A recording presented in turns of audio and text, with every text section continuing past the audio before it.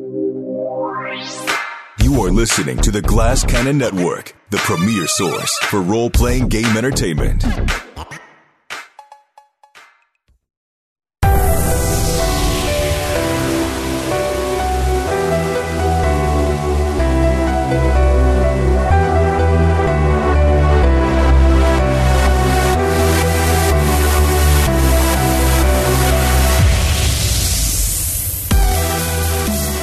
Welcome back to the Game Garage. My name is Jared Logan. I'm the Game Master. This is a show where we play tabletop role-playing games, and you've come on a special day. We are starting a new series here on the Game Garage tonight, where we are playing a game set in the realistic Middle Ages. We are playing GURPS, the fantastically crunchy rules system from Steve Jackson Games. It is the generic universal role-play system, and we are using that to explore a realistic, historical, medieval life simulator tonight. We are going to travel back to the 14th century, also known as the 1300s, and we are going to find out what life was like in that century. And I have picked three incredible players to help me explore that century. We're all going to do that together. Let me introduce them for you. He's the publisher at Paizo and a great friend of the Naish, Mr. Eric Mona. Hi, everybody. Thanks for having me, Jared. You're very welcome. Thank you for being here. You might remember him from Stream of Blood. He's the man who sat in my living room the other night to watch my kids so I could go do stand-up comedy. And he's also a brilliant role player and helps me write all of my scenarios. Mr. Clinton Trucks. It's me, Clint. Hey, Jared. It was nice to watch your sleeping children. Just stand over them breathing. We're friends in real life. Isn't that exciting, you guys? Clint, you only helped me came up with the characters for this scenario because you're playing in it, right? So you didn't actually help me write this one. But I did study the history, so I feel like I know everything that's going to happen. Right, okay. Did you really? You studied... No, I didn't. Not a thing. Okay. No. Good. Well, if you did, that's okay. Finally, the nation knows him. They love him. We're so happy that we get to play a game with him. Mr. Matthew Capitacasa. What's up, buddy? How you doing? Thanks for having me. Great to get to play it again. Yes, I'm so happy we get to play together again. This is going to be a unique role-playing experience. So, first off, GURPS. Some people may not be familiar with it. I know that some of our players aren't super familiar with it, so we're going to go slow tonight. But the nice thing about GURPS is, even though it has hundreds of rules you can use, the core mechanic is pretty simple. So each of our players has chosen a character, and they're going to just be trying to roll under on 3d6. Roll under their stat on 3d6. So if they have a stat of 10 in something, they're just rolling 3d6 and trying to roll under that. That's the basic mechanic to keep in mind, Naish, if you're trying to follow what's going on. That's what all of the rolls are going to be. Here I am. I've launched straight into the rules. We should have taken some more time to get to know each other and have hilarious, wacky banter together. Well, I'll ask this. How much do you guys know about the 14th century? That's a good question. Does anybody know anything about the 14th century? Is this the century that's nasty, brutish, and short? Or is this a little after the lives nasty, were brutish, and short? Right, so that's a quote, and I forget whose quote it is, but they said that the lives of people in the Middle Ages were nasty, brutish, and short. Yes, this is definitely a century where that would apply. I see. Yeah. Does anybody else have questions? For me, it's like Ren Fair. It's all... any sort of history is all in one place. That's the 1400s, right? Right, we went to the Ren Fair recently, you and I. Sure, but it's pirates. Yes. Pirates show up at the Ren Fair. It's everything. Yeah, Clint, you seem rather reluctant to talk about Ren Fair. Oh, well, bad things happen at Ren Fair. Don't walk behind the tents. What happens at Ren Fair stays at Ren Fair, I think, is the maxim, isn't it? Yeah, we went to Ren Fair. There are orcs and goblins there. There are also fairies. There are also people that look like they come from the Victorian times at Ren Fair. People don't stick to historical verisimilitude at Ren Fair, and it's a problem. I like the idea. A lot of barbarians. So a friend of mine recommended going to a Ren Fair and wearing Starfleet uniforms, like you're in a holodeck episode or something. I think that's a solid. I'd like to do that. Choice. That's a good move. Yeah. The Ren Fair here in Southern California has a special weekend for time travelers. Oh, nice. People show up as Doctor Who, stuff like that. What if you show up as a time traveler on a different day? Do they say, no, we take this far too seriously? Oh, no, you've fallen out of the stream. No, I'm telling you, they don't have any costume rules at all. I'm telling you, the time periods are all mixed up at Ren Fair. I want to go to the Ren Fair where they're really strict about it, and they're like, I'm sorry, but that cod piece is not period appropriate, and they kick you the fuck out. That's where I want to go. Matthew, do you know anything about the 14th century, or have you? How much have you studied Middle Ages history? Not much at all. So I'm going to go purely with cultural touchstones here. So like we're talking somewhere between like Braveheart and Richard II, the play. Yeah, I think that it is between that. That's correct. Yeah. That's as much as I know. Yeah, it's a little bit after Braveheart, and it's not too long before Richard Well, I don't know my kings exactly, but I think it's not too long before Richard II. Or maybe I'm thinking of Richard III, which was the one with the hump and the limp that tried to screw everybody over. Big three. That's Big the three. This is before him. We're in Edward II's reign, I think. Yes, we're in 1314. You'd be starting. So tonight we're going to start in 1314, and I do believe that's the reign of Edward II. This is a great time to remind everybody out in Nashland that we are not historians. So even though tonight what we're doing is, a realistic historical drama, as opposed to, there's not going to be any kind of fantasy. There's not going to be any kind of magic. There's not going to be any elves or dwarves or anything, not even horror or conspiracy going on. This is going to be about the real lives and challenges people from this period face.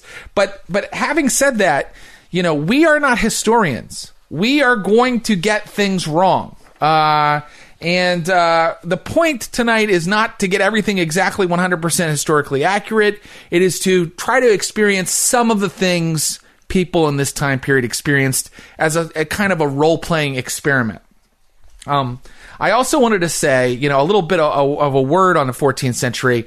The 14th century in England, where we're setting our story, is rife with racism and sexism and every other kind of despicable intolerance. So in that way, it's a lot like our modern period that we live in now. But I just want to let the nation know that even though we're not focusing on those elements in our story, on the racism and sexism, etc., we do acknowledge that they were there, that they were pernicious and awful. And we acknowledge that they do also exist in the world we live in today, and they are pernicious and awful there. Back in the 14th century, they didn't have a lot of education or access to information to uplift themselves. I wonder what our excuse is in 2022. Maybe we don't have one. All right. So having said all of that, I just want to show, I actually did research for this.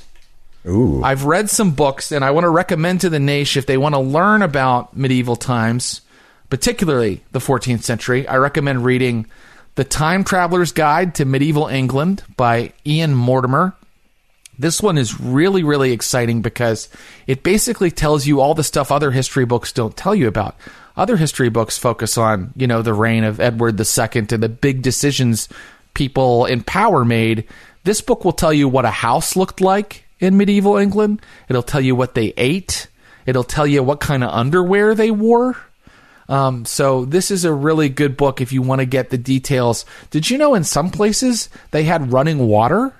They had actual faucets in medieval England. I didn't know that. Did you know on festival days they would sometimes run wine through the pipes instead of water?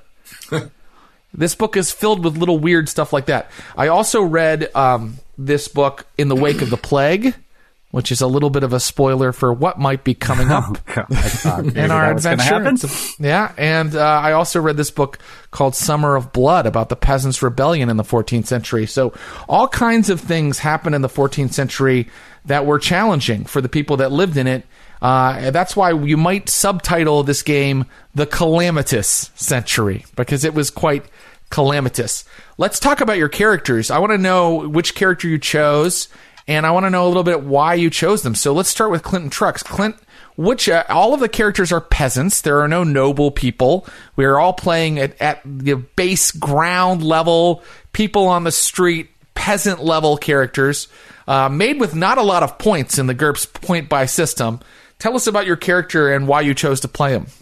Clint. For anybody who has played GURPS, can I say that we're 15-point characters, which is ludicrously low? Yes.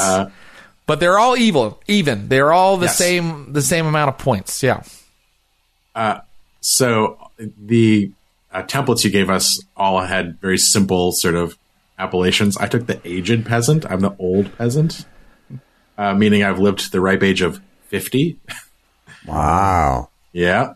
And I've chosen the name Leofric because I'm old, so I took an old English name, not a modern English name. Modern for the 14th century. Modern for the 14th century. And why did you choose to be an old dude? Or is he a man? Leofric is a man. Yeah. Leofric, for years of his life... Is he a man, is the question I just asked. I've chosen a masculine name and chosen to make him a masculine character. Okay, very good. Leofric worked as an ironsmith, a blacksmith in town, although does it a lot less now because he has a bad back. And instead, mostly just sits around and teaches the younger folks his trade. And Leofric is also interesting because he's one of the few people around who can read. So if people need something written, they can bring it to Leofric.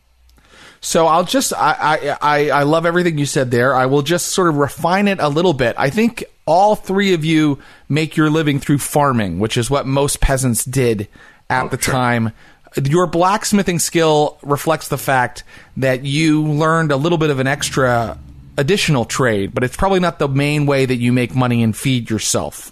Sure. And the fact that you even had... Right. The fact that you even had the time to kind of learn a little bit of another skill reflects the fact that you're a yeoman or a free man. Okay, so your characters are peasants, but nobody uses that term to address each other. You would maybe call yourself a free man, and that means that at some point centuries ago, probably, the lord of the manor freed your family from servitude.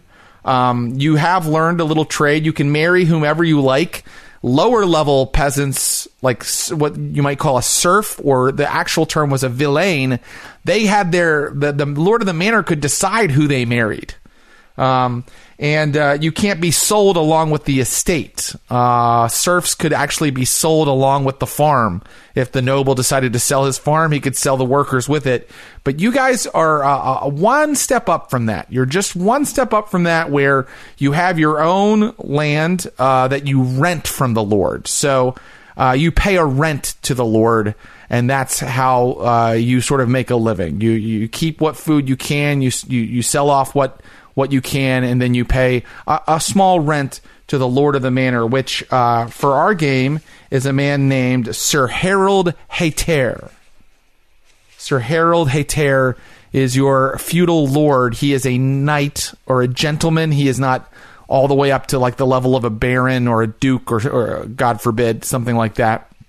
And he is the lord of your manor. Okay, so that said, let me ask Eric. Eric, which character did you choose, and tell me why? I will be playing Bertram, who is the pious peasant, a very religious fellow. He needs that as something of a life preserver in the chaos of the calamitous century. His father, he comes from a line of...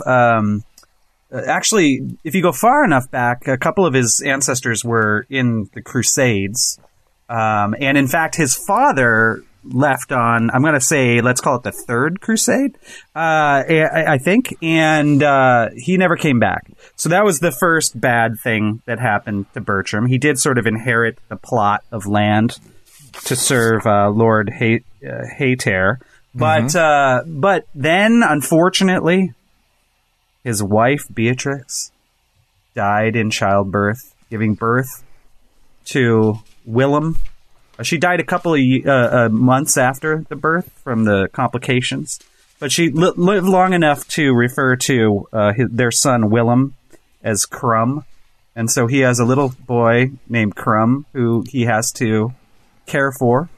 But in the death of his wife, he ended up seeking counsel at the local church from Agnes, the anchoress, who lives in a little room attached to the church and gives advice. And she gave him advice to go to a cave. And he went into the cave and he had a religious experience wherein he believes he saw the Blessed Virgin Mother herself. And she guided him out of the cave. And ever since, he's been sort of extremely low-level celebrity among the priests of the church. He helps out in his free time. They humor him. He's struggling financially. But they always kind of cheer him on. It's hard to tell if he's being patronized or not. But he believes fervently that he has had an experience with the Holy Mother. And it's changed him forever. And now he is more focused on his faith than anything else. I love the incredible backstory you've come up with for Bertram. I do believe, in GURPS, there are so many advantages and disadvantages that give and take away points from your character. It's a point-buy system. Yes. And you have just told me that your character has a small child. Is that correct? A baby? Well, yeah. Let's call it a toddler, I think. Okay. Perhaps. Then I Young think Willem. We call him You have Crumb. a dependent. You have a dependent then, and I'm going to go ahead and on the fly right now. It's gonna throw off our totals so that all the characters aren't exactly matched. But since you just described this in your backstory, I think you have a dependent. Now the GURPS would want me to figure out the competence of the dependent, the frequency that the dependent will appear. Whether you have multiple dependents, and use all of that to do an equation that tells me how much your dependent is worth. But instead, I'm just going to ask you, how often do you think that did you call him Crumb? Yes, that was my wife's cute nickname because he was just a little leaving. He was a beautiful cake, but it's just how often do you think Crumb will show up? Twice. Well, I think I am gonna give you here. I think Crumb gives you one advantage because this game is going to take place over the entire century. So you have decided that you already have someone who can carry on your legacy into the future of this game. But on the other hand, you've described a toddler for yourself, which is, I know because I have one, really challenging. So I'm just going to give you 5 points for that. Would you please make sure you put in disadvantages that you have a dependent worth 5 points. He's not going to show up all the time, but and he actually helps you in a way. So I'm only giving you 5 points for it. Okay. And maybe later you'll say, I want to spend those 5 points to get such and such a thing, and we'll figure it out. We'll rule it somehow. If I have to sacrifice my boy like Abraham, I will. Oh, for 5 points. Oh, poor Willem. It's got dark. Poor Crumb, I think. Okay, let's finally ask Matthew, which character did you choose and why? I chose the fair peasant, mostly because of his secret. I have a disadvantage. It's a secret. Should I keep that secret, or should I reveal that now? You certainly can reveal it if you like. I think that one thing I'd like to establish is that all three of these characters are related in some way. So, Eric, you just said that Bertram's father died, so perhaps you are brothers with a 50-year-old, or half brothers with a 50-year-old. What was it again? What's your character's name again, Clint? Oh, Leofric. Leofric. So perhaps you are brothers with Leofric, and I think that it's possible they would be privy to your secret, Matthew, your character's secret, but if the secret got out to the community, it would really hurt you. Do you want to tell the audience about it? I would love to tell the audience about it. I am sleeping with the miller's spouse. So me and the miller's wife have been, she and I have been doing a little bit of some assignations in the silos nearby, perhaps, or the hay piles. A little, yeah. So yes, he also has among his skills, he's also one of my better skills is public speaking, and his IQ is rather low. So I thought he probably has some sort of political aspirations. That's very, very possible. So you'll see that the fair peasant isn't super skillful at some of the things the other peasants are good at, like farming, but the fair peasant is healthier. The fair peasant is attractive, which means you get a bonus to reaction rolls from various characters. The fair peasant has public speaking and can charm people over. So that's something the other characters cannot do. Should we establish that all three of these characters are brothers? Does that sound... I think that's fun. That's fun. Did we Okay. have the same father with various different mothers?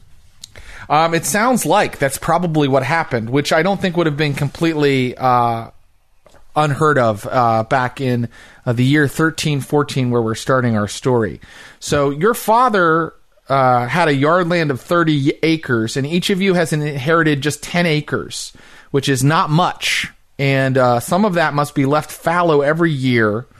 A bad harvest means very hard times for your character. And you may wish that you were a villain, a tenant who is the property of the manor lord, because they often get taken care of because they are assets.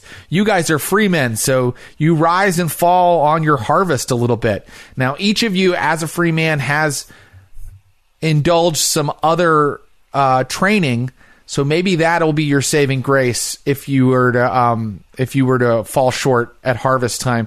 But I'd like to set a scene now, if I could. I think that we're going to start in autumn of 1314, and I think you've just brought the harvest in, and I think it was a good harvest, and everyone is breaking bread in the home of probably Leofric. Is it Leofric? Leofric. Leofric. I'm going to call him Leo. Oh, and what is your character's name, Matthew? Oh, his name is Wilkie. He's also named William, but he goes by Wilkie. Wilkie. So we have Wilkie, Bertram, and Leofric. Okay, so you're breaking bread in Leofric's home, and this is kind of a unique way I'm going to run this game. I want you to think about what your character's aspirations would be at this point in their life, and then you're going to get an opportunity to try to sort of pursue those aspirations over seasons. So we'll be taking turns, but each turn will be like fall, winter, spring. And I'll ask you to either pick a goal that maybe would take you the entire season to sort of pursue, or set a scene of like one thing that happened to you during that season. Maybe like a smaller, something that happened, in a half hour or a day. Something that's maybe doesn't cover the entire season, but you have one scene that season that you can set for yourself. But right now I'm going to start it all off with everybody breaking bread at Leofric's house and sort of discussing the coming winter. So what would you be eating? That's the question, right? So this being a medieval home of not a lot of means, you'd be eating bread. Probably the bread would be hard and brown, and you would use it to scoop up and eat the pottage. Pottage was a stew that was sort of left on the hearth all the time, like non-stop. It just kind of hung over a fire, and pottage would get everything in it that they found a use for everything. So pottage might have leeks in it. It might have radishes. It might have oats. But it was like a kind of a big porridge. And I think this being a happy day where you've just brought in the harvest and you're sort of celebrating, maybe there are bits of bacon in the pottage today. So you're drinking water, and you're eating pottage and brown bread in Leofric's very small, probably what they call bay, probably one bay house, meaning it's kind of one room. Unless Leofric, do you have any family members that live in there with you? Do you think? Leofric lives alone. He has tried to marry several times, and it's never quite taken. So he's still looking for someone to share his bay with him. So it's unusual, but it's completely fine to be single. That is an example of a goal you might choose, and you might talk about right now. You might say, Leofric decides that he's going to find a wife to marry in the next couple seasons. And you might talk about that right now. You might say, oh no, I'm gonna expand my farmland. I'm gonna do really well, make some money, and buy more farmland. You might, or another thing, or a third thing I haven't thought of. But just be imaginative and think of anything that you think you'd want your character to do. So here we are. It's nice and warm. The autumn sun is setting. The leaves are falling from the trees, but the harvest has been brought in, and you're all eating brown bread and pottage in Leofric's house. Can we say grace before we eat? Dream of nothing else. Me brother? Too. Oh, dear brother. Well, oh, holy Lord, thank you for helping us bring in the harvest. Thank you for this beautifully brown gruel that we will soak up with our brown bread as we drink our plain water. In such a beautiful feast, such a bounty that you have given upon us. Blessed be the Holy Mother whom I've met. Blessed be Jesus Christ.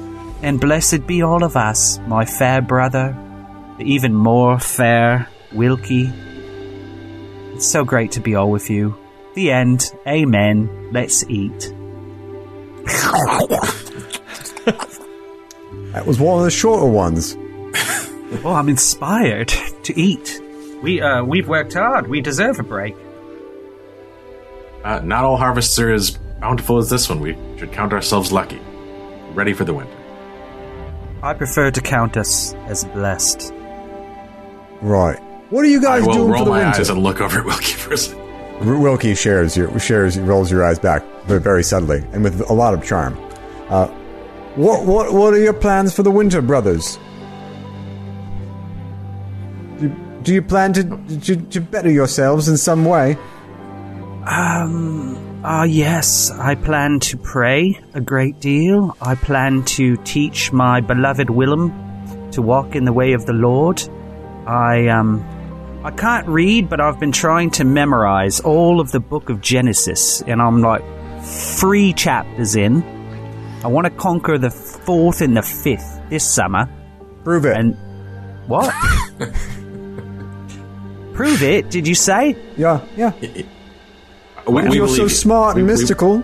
Well, actually, you could prove it right now. I'd like to. Your character has a skill that would probably allow Indeed, him I have to the theology skill. That's right. And you have paid close attention at Mass. And so, if you'd like, you can roll your 3d6 and see if you can roll under your theology. I got a total of 6, and my theology is, I believe, 14. You probably regret what you just asked, Wilkie, because yes, our friend Bertram now recites most of the book of Genesis while you all sit at table.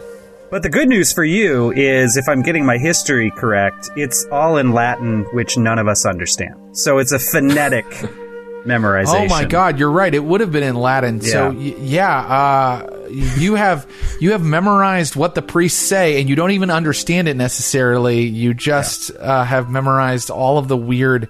Wow, that's amazing. Yeah, just this monotone It song. just takes practice. You got to have an ear for it, and I've been blessed by the Lord. Most priests wouldn't be able to do that, but you have an ear for it, I guess. I've got an ear for it. Yeah. It was beautiful, brother. I don't know what it means, but me that's... neither. Yeah. I'm told that it's a story about the beginning of life and Adam and Eve. We all know the story, but it just sounds more like it's from God's lips when it comes from the language of the ancients. Now, Bertram mentioned... Bertram mentioned that he was going to be caring for his son during the coming seasons, so we could set it up to where we kind of roll to see how that goes for Bertram, and that's a great example of a goal you could kind of choose for the coming months. But he also asked Leofric and Wilkie what they were planning on for the coming months. Well, with this bounty, we bought ourselves a little bit of time, and I think time is spent making something new. Maybe a business amongst the brothers, something to better us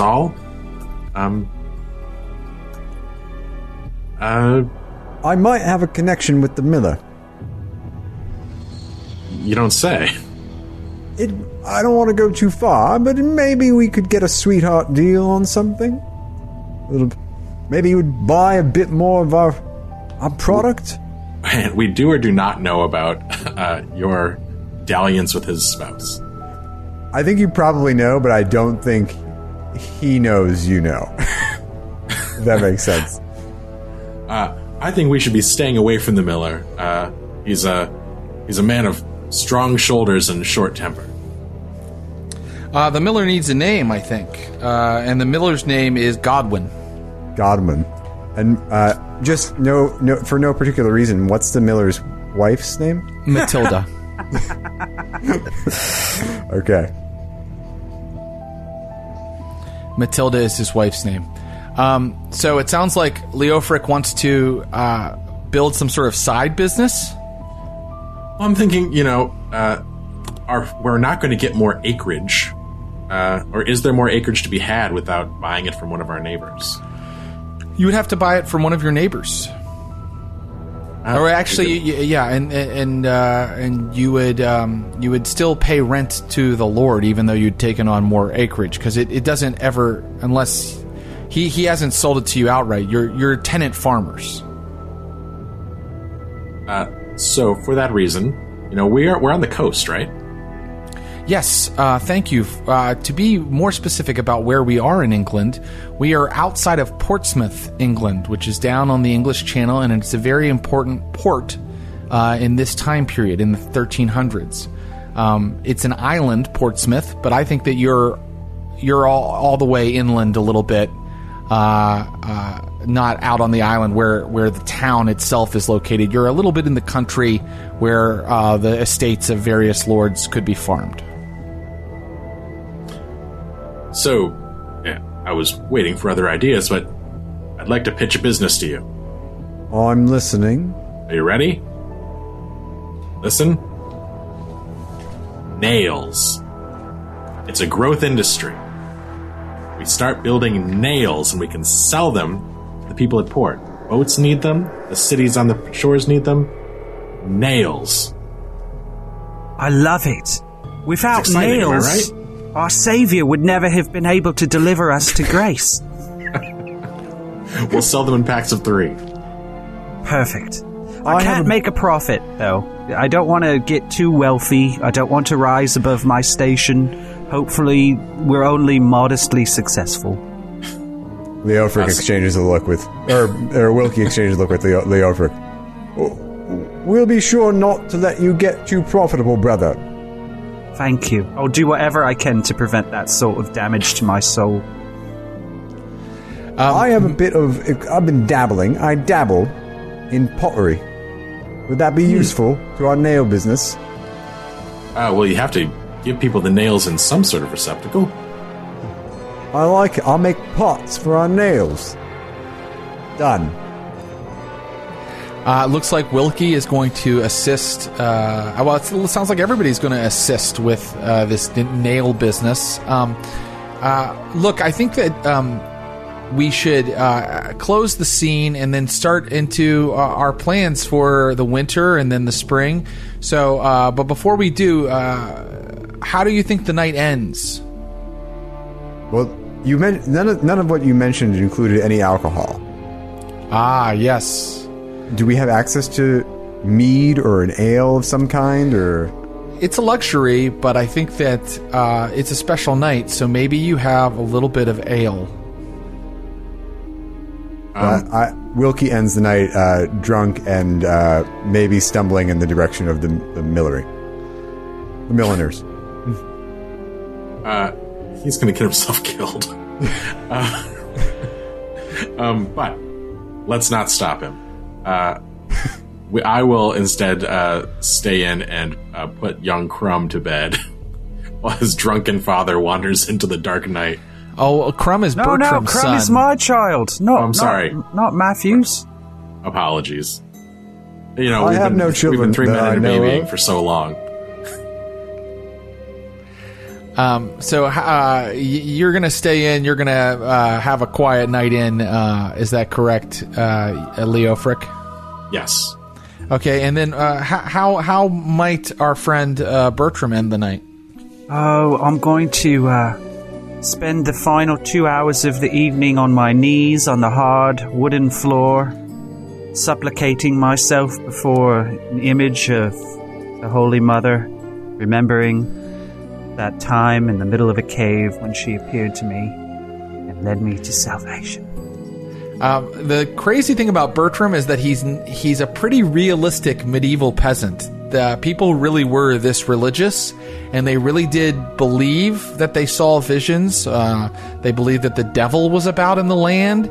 And they really, really felt that these things were a major part of their life that affected them every day. So, absolutely. So let's move on into winter. It sounded like you were going to try to kind of get a side hustle going with nails, my friend Leofric. So what do you think you would roll for the winter to try to start that up, to get that going?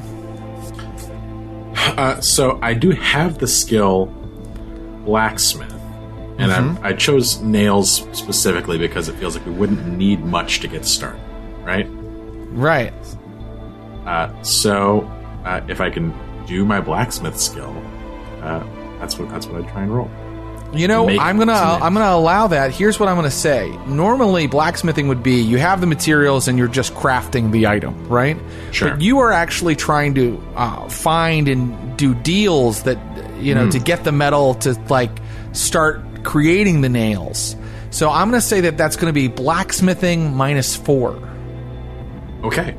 I can go and it's very hard to change your lot in life. I think in the modern day that's true, but I think also, especially in medieval times, it was hard to kind of change who you were. So if you're a tenant farmer and you want to become more of a blacksmith, it could be tricky. That's why I'm levying this modifier of -4. But over the winter, you try to do this, and let's see how it goes.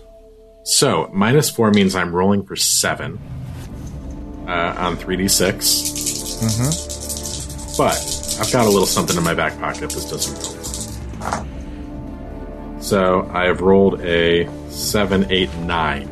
So that is a failure. However, Leofric is possessed of some degree of luck. So if at first he fails, he will try again, meaning I get to take a best of 3 reroll. How many times do you get to do that? Once per game hour. Once per game hour. So we're playing for 2 hours today. So are you going to spend your first reroll to get these nails? I am. Okay, go for it. This could change our lives. So 7, 8, a failure. And 17. So the best I did was 8. So here's what... does your character have the struggling disadvantage? I do not. Okay, would you like to take that disadvantage and say that you've had to use up a considerable amount of your own resources in order to procure the metal that you needed to begin this business? With that, if I take the struggling disadvantage right now, it would give me a +1, so I made the roll. Is that what we're saying? I'm just coming up with a way that this could happen for you, but it comes at a cost, right? Yes. What few resources I had, I've expended here, and I'm now in some amount of debt. Yes. You're ruining yourself with this disastrous nail business idea.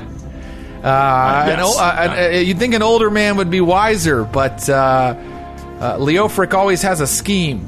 Now I'm going to turn to Wilkie, I think. Wilkie, over the winter, or would you like... You can set a specific scene of one thing that happened to you, or you can just, like Leofric just did, pick a goal for the entire winter. What would you like to do? I mean, I kind of want to assist Leofric in our nail business. Well, that would help considerably. How are you going to help? What are you going to roll? I have 2 options. One is that I could roll my pottery to make the packaging for the nails that much more attractive.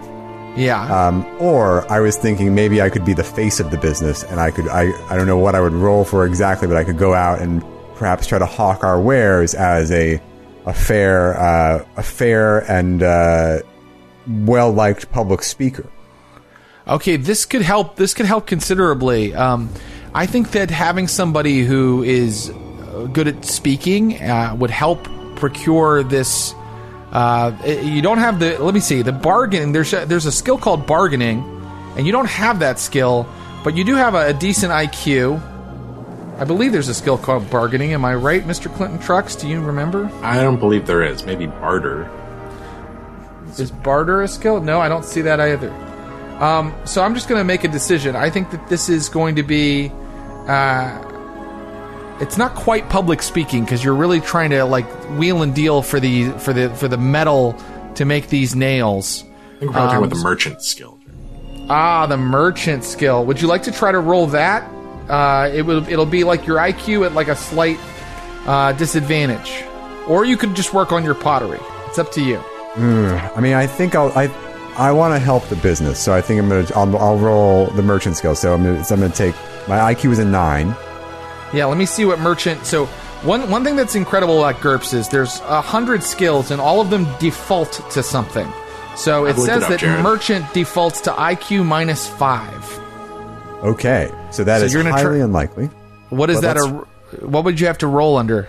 4. Oh, that is almost impossible. Would you still like to try to attempt it, or would you like to try to work on your pottery instead, or some other thing? No, Wilkie is undaunted, and he will try his hardest to help the business in any way he knows how. So I'm going to roll. Here's one thing that's interesting. A roll of a 3 or a 4 is always a critical success. So if you're able to do this, you will have critically succeeded. Okay. Well, let's see what happens. Yeah. I don't have any luck, I don't think. So I have to. So this is. I only get one shot at this. Yeah. Well, I didn't get it. I rolled an 11. An 11. No, so Wilkie is absolutely no help in getting you the. So you guys have managed to procure a little bit of metal, enough that it's kind of really strapped Leofric's funds, but you haven't gotten quite enough to get a full business going selling nails. I'm going to, and that is the winter of 13-14 into 13-15. I'm going to now turn to Bertram.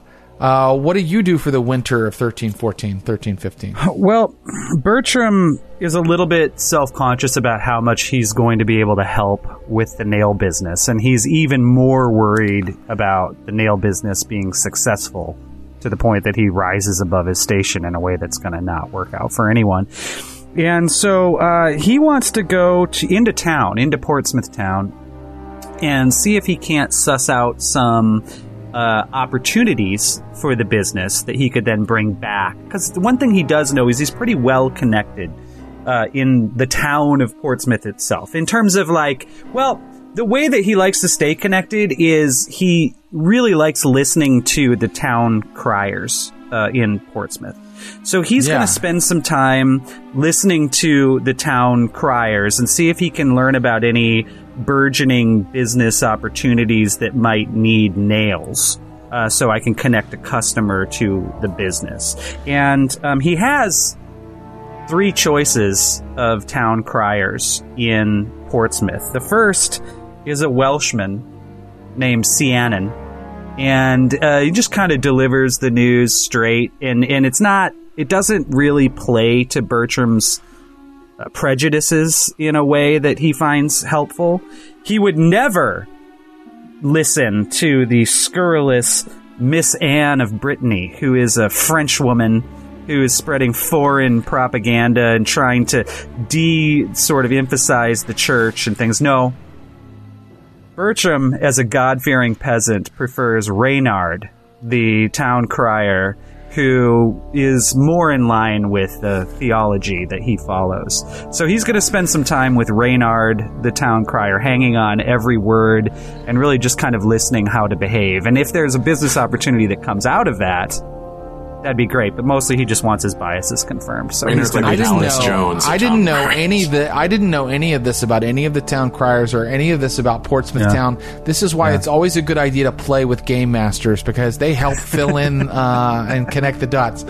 Eric, I think that you need to roll something for me, and if you are just listening, if you're just kind of listening for hints and ideas, then maybe you roll your perception. Okay. Your perception. Okay. Over the entire season. Let's try that. That's a 12, so Oh, no. I got a 12 exactly. And then you succeed. And Yay. so, although you guys don't have all of the material you need as the winter ends, you do have some ideas of specific, like, markets where you could get these nails sold if you could just get them made. You have a little bit of material, Leofric, as you head into spring of 1315. So do you want to go ahead and start working the metal that you have, or do you want to continue to try to procure enough to really get a real business going? I think I'm going to work this metal with the hope that we have samples that we can then use to get pre-sales to buy what we need to make GURPS. And is anybody helping him to work this metal, or helping? It sounds like everybody is totally all in on this nail business. Is that right? It's genius. I just want to remind everybody that you do have farms to work, and so we are going to deal with that in a little bit after we find out what happens. I mean, I love this game so far. I'm on the edge of my seat about this nail business. You know, it's a growth industry. It is a growth industry. People need nails, and these brothers, who probably don't even have a last name because last names weren't quite invented yet, they all are trying to improve their lot in life, and I hope that they can do it. Go ahead. Let's see if you can make these samples. Let's see how well you do, Leofric. Okay. Rolling my black. So you set up a little kind of a primitive forge in your house. Jared, I rolled a 4 on 11. Ooh. That's a critical. That's a critical. These are great friggin' nails. They're beautiful, and not only that, I think that with the very small amount of material that you had, you were able to create a lot. So you have enough where you have a sellable resource now, where you could make some money. All right. And so I'll turn to, Bertram, go ahead. I dare say these nails are suitable for the Lord himself. Yes. All right. So we just need a beautiful receptacle to sell them in. Yes, and I will say that as you finish pounding that last nail out, you look out of your home and you see that rain has started falling. Heavy rain has started spraying across the coastal plain of Portsmouth, and the sky has gone very gray. Let's go to Bertram now. Bertram, what would you like to do with the spring of 1314? I'm sorry, 1315. We're in 1315 now. I guess I would like to... I'm feeling a little bit like I've put too much into earthly pursuits with this nail business. And so as I'm excited that it seems to be lifting off in a way, I'm also extraordinarily guilty. And so I need to go to the church. I want to check in with Agnes the Anchoress, who just lives in a little tiny room associated on the side of the church. She can't leave. Yes. She's like a brilliant, prophet. And I hang on her every word, so much so that lately I have been haunted by dreams in which the face of my beloved dead wife Beatrix is kind of like superimposed with Agnes's face in a way that I cannot deal with. But I'm also weirdly attracted to it. But I need her wisdom, but I can't. Yeah, it's just I'm gonna go to the church. Listen to me. Oh, take heed. Yes. Are your ears open to receive the word of our God? My ears are open and my eyes are closed and my brain is empty and it is ready to be filled. Hard times are coming. The judgment of the Lord shall be levied against us all. Man has grown wicked. That's true. Listen. And listening, you hear the sound of the rain against the church, and you also hear a peal of thunder in the sky. Prepare, Bertram. Prepare. The judgment of the Lord is coming. I can feel it. Are you ready to receive his judgment? I stand ready. My arms are open. My mind is open. I just want what is best for my Willem.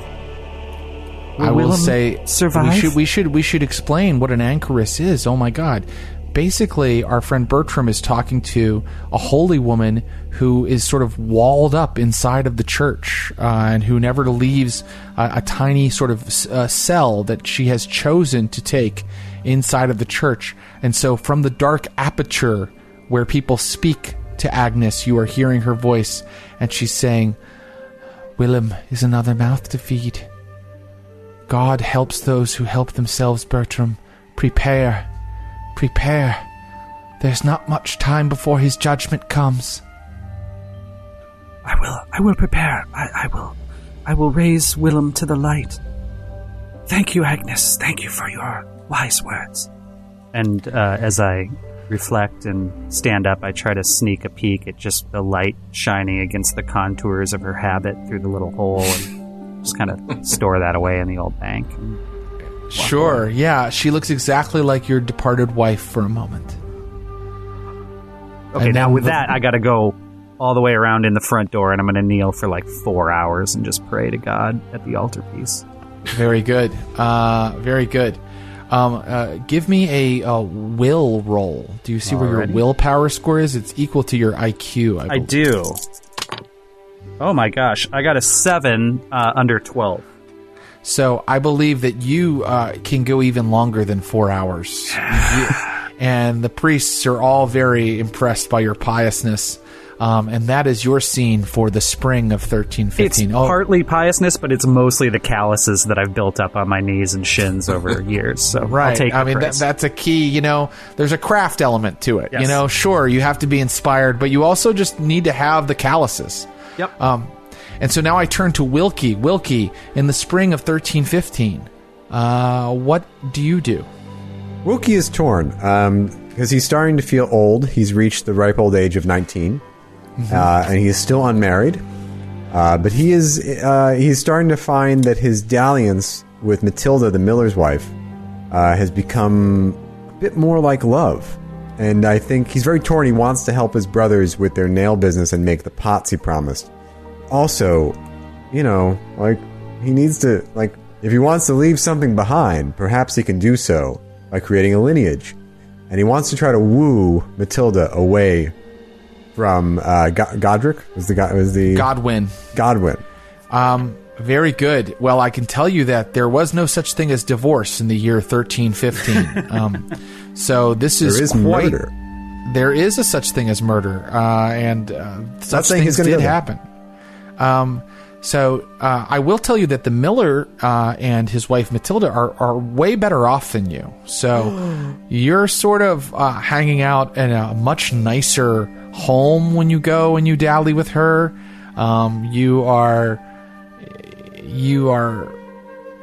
You're like the poor kid that she is kind of spending her time with. So I want to hear. I want you to set the scene. You and she are perhaps are you in her home, or are you in a meadow somewhere? I think we'd probably be in a meadow. And so I can tell you that the rain surprised you. And suddenly there was a downpour, and you both had to take shelter under a tree. Yeah, I gallantly guide her underneath a tree. I say, "This might be the perfect time to tell you I've composed a poem in your honor." Really? Really? You don't say. Let's hear this poem. I do say. Excuse me, and he draws himself up to his full height and he goes, "Matilda, Matilda, Matilda, your beauty is great, Matilda." That was your poem? Yes, I composed it especially for you. That's why I used your name many times. I could shit out a better poem. By the way, people in the 1300s had a very filthy mouths, and especially peasant folk, and talked a lot about shit and piss. And she's basically saying your poem's a turd. Well, if my poem is shit, you do better. All right, let me think.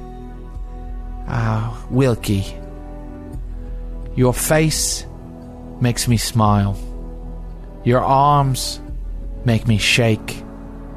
Your love makes me quake. Take me by the lake. Shall we go to the lake? Wilkie is so turned on by the sheer ego trip she has just delivered him that he takes her directly to the lake. Very good.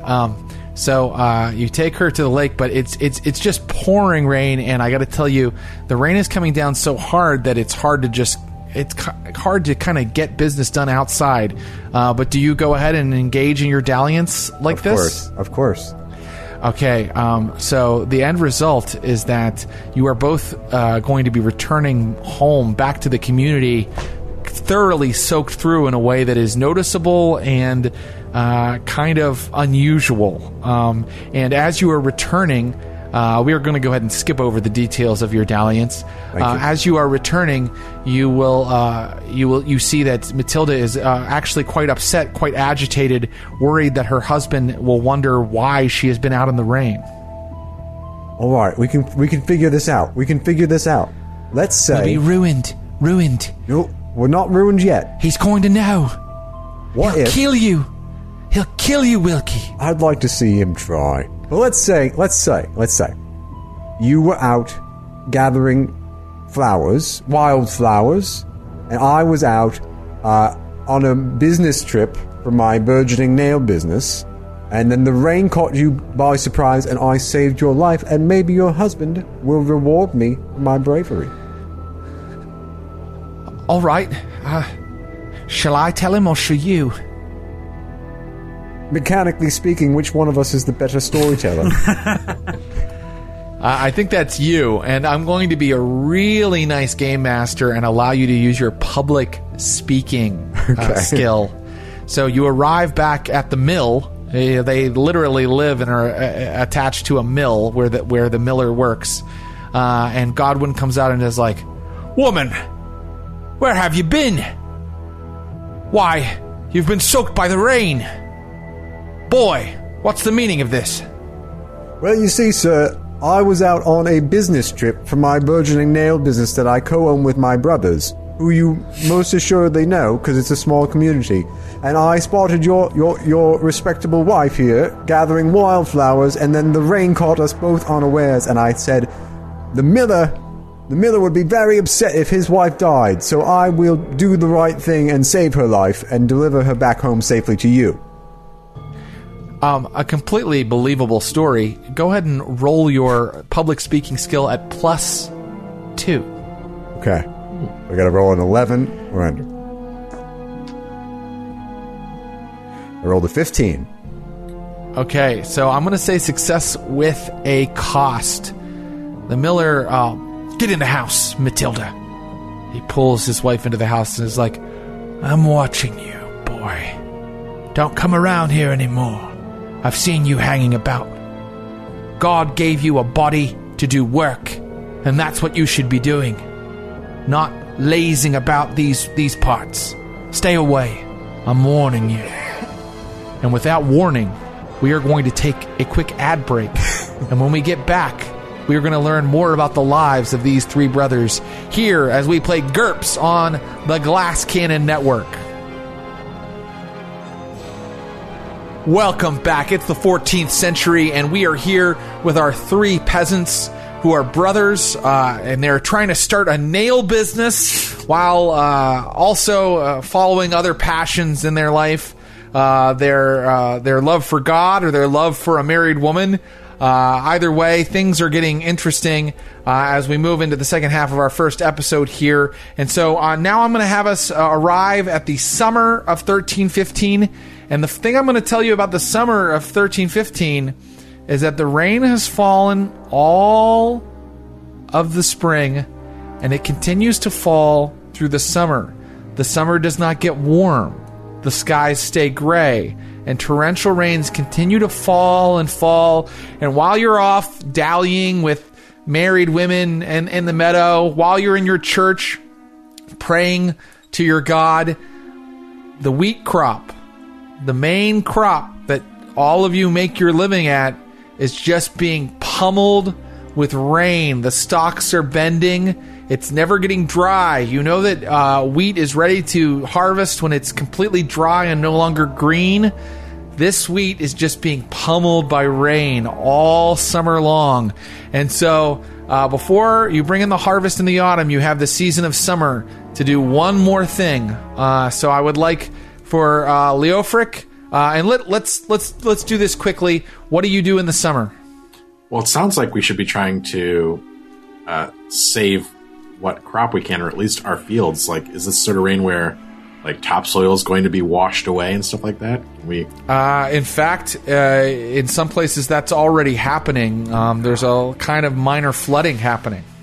If we can start to wall or sort of, dike off our plots so that we don't lose everything for the next season. Great. I think that sounds like a farming skill roll. Would you please give me that roll? Sure. Oh, by the way, making a dike against flooding is not a normal everyday farming occurrence. So at -2, please.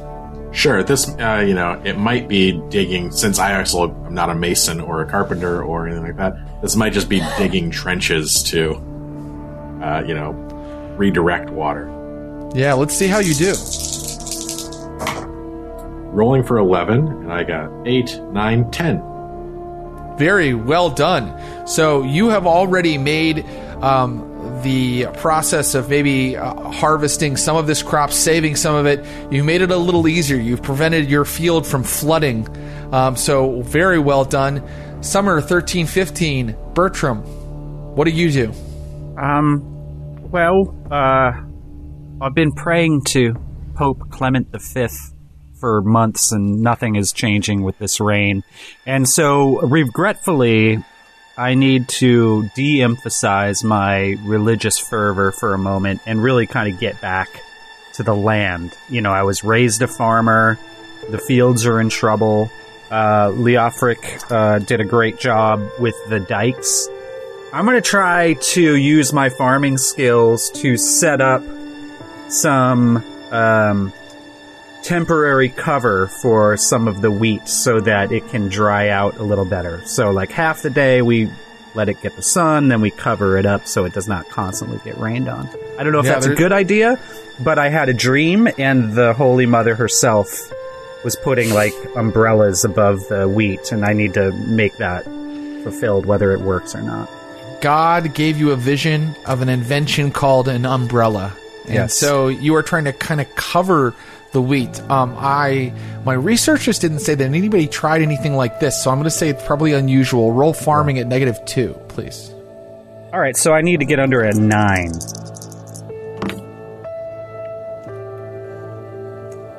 Unfortunately, I got a 10.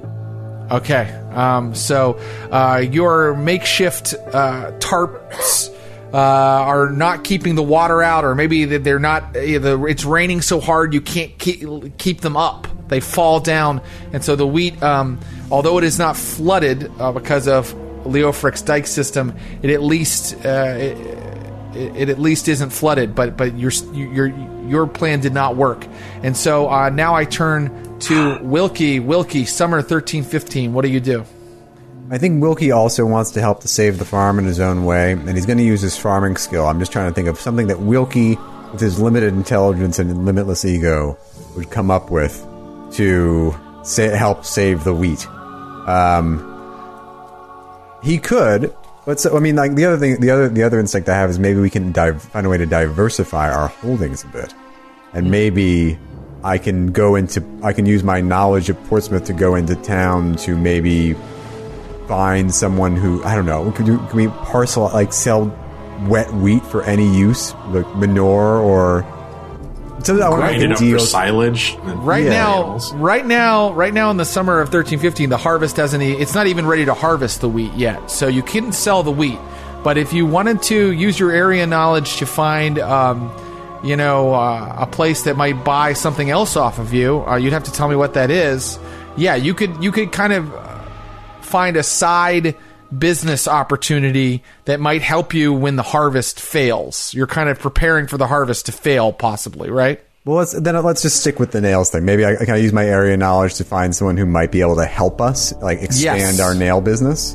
Absolutely. Another blacksmith, perhaps? Yeah. All right. Good idea. Area knowledge, unmodified. Okay. Okay, I got it exactly. I had to roll under an 8, and I got an 8. Oh, excellent. Okay, so you find a blacksmith whose name is Thomas, and Thomas the blacksmith is willing to kind of go into this nail business with you, and because he sees how fine and beautiful Leofric's nails are, because Leofric scored a critical, and he's like, I'll provide you with some material, but I get a portion of your profits. I think that's essential for growth. Very good. So you have found a way that you're going to be able to make some money even after the harvest fails. So let's go ahead now and let us skip to when you bring the harvest in. The wheat is bent and sodden. It does not look savable at all, but perhaps there are some stocks that can be saved. This really happened to everybody in Northern Europe, basically, in the year 1315. For years, the climate had been a bit warmer. The population had grown to just barely a sustainable amount of people eating the food that was grown.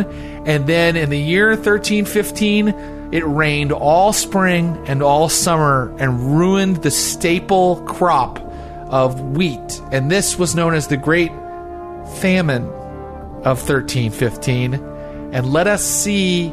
I now require a farming roll from each of you, and because of the dikes worked, I'm going to make you make that farming roll at only -2 to see how much crop you're able to save. All right. Is this a thing we can, we're a team, right? So we're trying to save each. And I thought that maybe you would be working your 10-acre plot of land each on your own, but it sounds like you guys have been working as a team the whole time, so yeah, you can work as a team. And we were one 30-acre plot that was split in 10, so we're also all, adjacent plots, one presumes. So what's good for one is good for the other. So, Wilkie got it. I got a 6, which is his farming at a -2. Amazing. Well, I was still lawyering for bonuses, but yes, I'll just go for that. Oh, that's okay. Wilkie got it. That's excellent. What about you, Leofric? What's the bonus you want to lawyer for? Teamwork is what I was sort of going for here. Okay, I will say that even with the help, there's a lot of land to work for 3 guys. I mean, so I think that we're the 10 acres that Wilkie was kind of in charge of. He's done pretty well. He's managed to salvage as much as you possibly could. So last little bit of lawyering. With 3 adjacent plots. Oh, this is why Jared hates me. I know. Clint is always like, and here's why you didn't hit my character, an essay by Clinton Truck. So, with 3 adjacent plots, if we're all working together, it's possible that some plots have fared better than others, and we might do ourselves a favor by letting one that sits on lower ground just go, and then attempting to truly save, 2 others. Is that okay? So, do you want to just work on Bertram's plot? It looks like Wilkie's plot is okay. Whatever plot is most savable, right? We're trying to. Okay, it's Bertram's plot. Great. Oh, it's for the grace of Mary herself. It was the awnings. So you're abandoning your plot to work on Bertram's plot. I am prioritizing Bertram's plot with the idea that if any of them can be saved, we can feed all of us. We're just getting a jump on crop rotation by leaving one of the fields fallow. Right. I know. There was a portion, I think I was assuming that there's a portion of each of your 10 acres that you leave fallow anyway, but very well. This time you're really becoming ultra efficient. Go ahead. It's still at -2, my friend. 2 and 5, 7. So I was rolling for a 9. Success. And finally, Bertram, how did you do?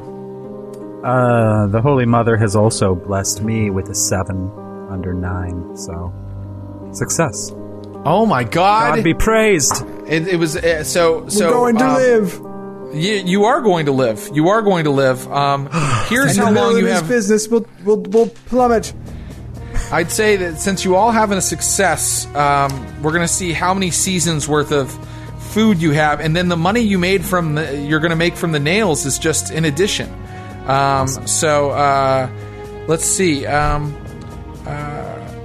I think that each of you can roll 2d6, and that's how many months, or I'm sorry, seasons of food you have. 2d6, and that's how many seasons of food you have. Each of us roll? Yeah. God be praised. Yeesh. Well, how'd you do? I did terribly. I rolled 3. Okay, so you only have 3 seasons worth of food. How about you, my friend, Eric Mona, playing Bertram? I have been blessed with an 11. God has so shined a ray of sun through the clouds for us. You have crops to sell. Yes. And how about you, my friend, Wilkie? Young Wilkie rolled a 9. A 9. Okay, so there's a lot of crops to sell, and I think that since you said you were all working together, that means that you can definitely get through to the next harvest and sell the rest, right? Sell what you don't need, and then pay your rent easily. So when Sir Harold Hayter comes for his rent, even though it's been a terrible harvest, and you see many of your neighbors crying out and cursing as they bring their crops in and bring a meager stores of wheat into town for selling, you guys have a full cart, and you have no problem selling it off and paying your rent to Sir Harold Hayter. So I'm going to just skip ahead a little bit then. I think that over the next couple months you have plenty to eat. The famine hasn't affected you yet. So as we enter winter of 13-15, 13-16, what do you do, Leofric? You have plenty to eat. So if it's winter, then I should be working on the nails. So I will. Okay, great. Is everybody going to continue to work on the nail business? That's completely fine. Wilkie, are you going to continue to work on that as well? Yeah, I think now that I brought in our partner, I think he'll double down. I think maybe he's decided that the only way to win Matilda is to become successful and wait for the miller to die. Well, the miller was ruined last season. Yeah, I hope the miller was ruined by the Yes. Ouch for him. In fact, that's what you notice is that in the winter of 13, 15, 13, 16, Matilda comes to you, Wilkie, and says, "We're ruined. There's not enough food. There's not enough wheat to mill. We have nothing. Nothing to sell. What do I do, Wilkie?" Do you have your mill? Could you sell your mill? And then do what? Sell ourselves as serfs to the local lord? Is Sir Harold Hayter looking for a new villain? I would never wish that destiny upon you, my dear, but your husband is a bit of he's a bit of a prick. And I won't hide my contempt for him. He was rather short with me when I saved your life, or at least that's what he believed. How is it that God blesses you and punishes my husband? He's not done anything wrong. We're the ones. My sin has brought this down on my husband's head. Yes. Well, here's how I see it, and I haven't checked with my brother or the priest about this, but I got it in my head. I think it works out. You see, we're all God's children, and if God is all-powerful and all-knowing, and He decided that you and I should fall in love, then obviously that's God's plan, for us to be in love, and we shouldn't fight it. It would be the pious thing to do. You speak blasphemies, Wilkie. I speak my love for you. Is that not enough? You still love her? She's poor now. My love is not about material wealth. Leofric, what are you doing here? Just kidding. And so you profess your love to her and tell her that this isn't God's doing, that she's been ruined, huh? Yes. She says, please, you have more than you need. You and your brothers did very well somehow. Couldn't you spare some for me? I'll figure out some sort of lie to tell my husband of how I got my hands on it. You're asking me to save not your life, but your husband's life. Yes, and if you love me, you'll do this for me. Canny, this Matilda. All right, I'll make you a counter-proposal. I'll speak with my brothers. What if we were to buy your mill? You don't know how the first thing about running it. Well, we'd hire your husband to do it. I'll talk to him. She goes to talk to him, and then she and he, Godwin, joins her, come to meet you three brothers at Leofric's house. I understand you've got an offer to make me, yeoman. I turn to Leofric. Oh, to Leofric? Business. Yeah, the business head of the family. Well, I'm quite sorry that, as the rains have fallen, so have your fortunes. But we're a community, and we help each other here. Your mill's doing you no good, whereas we are sitting on plenty of wheat which needs milling. This might sting some, but would you say for 1 year's worth of wheat to mill, we take ownership of your mill, and you simply pay us a small fee to continue its operation.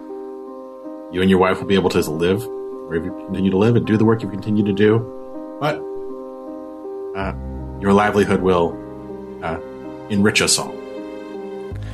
Very smart having Leofric make the pitch. It was very well stated, well role-played rather, and on top of that, he really did not want to hear from the guy he doesn't like, Wilkie. So I think that you can make an IQ roll, and this is sort of merchant, but I'm not going to make it quite so hard as IQ -4. I'm going to make that an IQ -2, Clint, to see how well Leofric does in getting this guy to accept this deal. I have the +1 status respected community elder for being an advanced age of 50. Will that respected community status aid me in this negotiation? Yeah, make it just a -1 then. All right. This could be huge. This could be huge. -1 means I'm rolling for 11, and I've rolled a 10. Very good. Fine. I'll pay rent to farmers to do what I would be doing anyway. God has judged us. He's judged this land. And I must pay for our crimes against the Lord like everyone else. But one day, I promise you, I'll buy back my mill. And I'll no longer be beholden to you brothers. And he gives a dirty look to Wilkie. In the meantime, just do your best to live with the dictates of our Lord, and any transgressions you or your wife may have made, repent. You must repent, or you will never fall into the grace of God again. I'm a man of God. I follow his path. My wife, I hope that she hasn't made any transgressions. Matilda? Yes, Matilda, have you made any transgressions against I can't think of any. I can't think of any, but right now I have to roll my IQ at -4 to not blush. Deeply. And I fail miserably. And I fail in such a way, because I rolled so high that I critically fail, and I run out of the house crying. Well, now's a good time as any to begin the path of repentance, wouldn't you say, Mr. Miller? I'm sorry, Godwin? We have a deal. He shakes Leofric's hand, and he marches out of the house after his wife. Let's skip to the spring of 1316. Well, now that we've doubled down our investment in the wheat business, let's just hope the rains let up and we're not ruined forever. We're diversifying. We're farmers. We're getting GURPS, a little bit of the mill money. GURPS gives you tools to where we could get really into the economics of all of it. But I think that what has happened is you have not only a nail business, but you now have a miller that's paying you rents.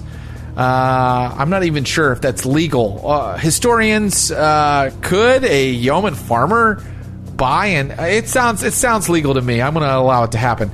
So you have a lot of money coming in, a lot of silver pieces coming in, and even though the crops were ruined in Leofric's field, you managed to salvage a lot of what was in Wilkie and Bertram's fields.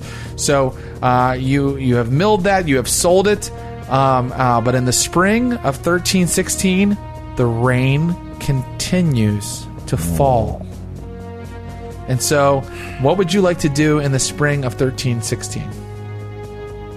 Let's start with, let's start with Wilkie this time. Do whatever I can to expand our nail business. Okay, great. You would need to, I guess, you already teamed up with this blacksmith, Thomas, and he says the nails are selling well. You've got to move into a different item. Oh, okay. Yeah. Perhaps we can move into pots. Yes. Sure. Yes, perhaps you can start selling pottery along. So, there's a market day every day in Portsmouth. And so far you've been selling nails alongside Thomas the blacksmith. But now you're going to try your hand at pottery. So first, in order for it to be a business, you have to get your hands on the material you need. Plenty of clay, although clay has to be a little easier to get your hands on than metal. So I'm going to let you... we're on the coast, right? We can just go dig for clay. I can just go dig, right? Yeah, I'm hale. I'm healthy. Can I just go out and just forage and find a great clay deposit that I can just dig up and carry back? Yeah, maybe you can. Why don't you roll IQ for me? And if you can succeed in that, you have found that clay deposit. Oh, actually, area knowledge would be more appropriate and probably a better roll for you, possibly? It is worse, but based on how I rolled, it doesn't matter, because I rolled an 11, which is over both an 8 and a 9. Okay, so you're not quite able to get the pottery business up and running yet. Bertram, what do you do here in the spring of 1316 when it's still pouring down rain? Well, during a family meal fairly early in the season, Bertram's been quiet for a couple of weeks, and finally he sort of pipes up and he says, "My brothers, I have spent much time in prayer and contemplation. For the last year I have been pleading with the Holy Mother and with God himself to relent from this rain, but he has not done so. It is so unlike God not to answer my prayers, and so it must be that the rain is part of his divine plan. So instead of begging that the rain stop, we must adjust our plans with the assumption that it will not stop. Noah did not look into the sky on the second day and expect that the rains would end. They continue. And so he planned accordingly, as must we. Have I ever told you the story of the day that I met our Holy Mother? Which, by the way, he's told 150 times. There I was, bereft after the loss of my beloved Beatrix. My faith was starting to wane, and I went to the anchoress. I went to the anchoress, and she instructed me to seek out the word of the Lord in Pilger's Cave. And so, I wandered to the cave. And wandering around in darkness, I became lost. 3 days I spent in that cave before I wandered into a room that was bathed in a beautiful, holy light, like sheets growing upon the walls of the cave. And in the center, the answers to my prayers. I was starving, and there, a profusion of toadstools and mushrooms. There, like a great banquet feast, and I fed, and I ate all of these beautiful, life-giving mushrooms, and it was only then when the Holy Mother herself descended from the light to have audience with me, and she guided me like a beacon from Pilger's Cave back to Portsmouth back into the light. So our new business it occurs is to mushrooms. me as I've been praying that cavern was quite damp, and those mushrooms grew in great numbers. Perhaps we can dedicate a portion of my field to cultivate mushrooms, which surely would survive in the rain. So Bertram would like to use his farming skill, to build a portion of his field that and just see this year if maybe toadstools and mushrooms, good eating. Yeah, absolutely. With some reservations, some asterisks. And he's just going to try and see if he can't grow some mushrooms. Farming at -4.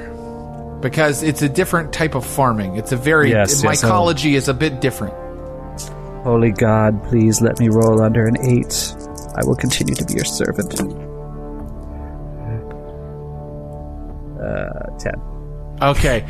So Bertram has been experimenting with mushrooms all spring, trying to get them to grow in his field.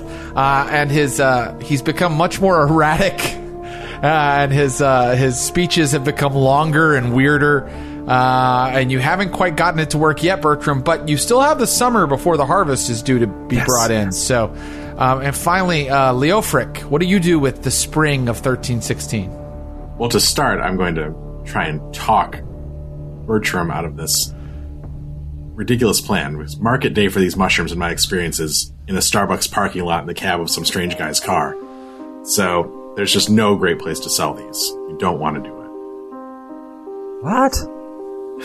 The Mother Tundal in town puts mushrooms in her stew at all times, and it makes it raises the flavor from a 2 to a 3. Are these psilocybin mushrooms? Is he like? It's a wide variety. I'm yes-anding the player, because I love the idea that there are strange mushrooms out in this cave that made him see this vision. So, these mushrooms are probably have a strange effect on people. Yes. Question for you, Bertram. Yes. Perhaps instead of cultivating the mushrooms on our land, maybe we could sell entrance to the cave where you saw the Blessed Mother, and we could make a little profit off of your religiosity. I'm very afraid that the cave is like a maze inside. If we let people in, they may not have the same deliverance that holy God saw fit to deliver unto me. Will you, as a man of God who has walked through the cave, can hire your services as a religious guide and guide them to the sanctuary you found within? Would that not be of service, brother? Leading pilgrimages? Exactly. I kind of like that idea. Yeah, and I could have little Crumb, and he could be our torch boy, and he could make sure that the light never gutters out as it did for me all those years ago. Well, Leofric, you could help them with this, or even say, because Bertram has spent most of his season trying to cultivate the mushrooms in the field, but this is a great idea from Wilkie. Do you want to help them with this idea, or do you want to focus on something else in the spring of 1316? So, if the rains are going to come back and my field is going to lay fallow, at least in terms of growing wheat, what's probably grown is a bunch of grass. I'm going to see about getting some sheep or some other grazing animals that I can sort of to diversify once more, and use my portion for some grazing animal like sheep or a cow or something like that. So the animals suffered in the famine of 1315, 1316 because there was no grain to feed them. The animals, got sick eating bad grain. A lot of the animals became diseased, so it's no easy thing to find yourself a new herd of you want to get some sheep, right? Well, I'm looking for something that can graze on grasses as opposed to having to be fed from, grains or oats or some other sort of animal feed. Okay, sure. The grasses are not going to fail in hard rains. Grasses will grow in rain. So I'm hoping that we can take advantage of what we've got. All right. This these brothers just add businesses on top of businesses. You're going to go for some sheep. Is that correct? Yeah, I'll buy a couple sheep. So Leofric, being the practical sort, isn't interested in your wild mushroom ideas, Bertram.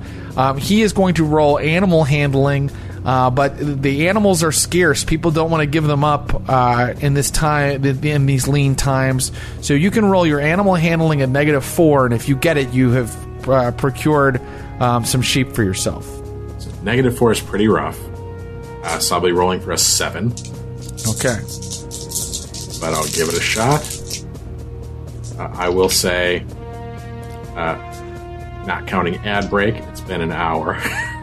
But right, yeah, so you can re-roll. That's correct.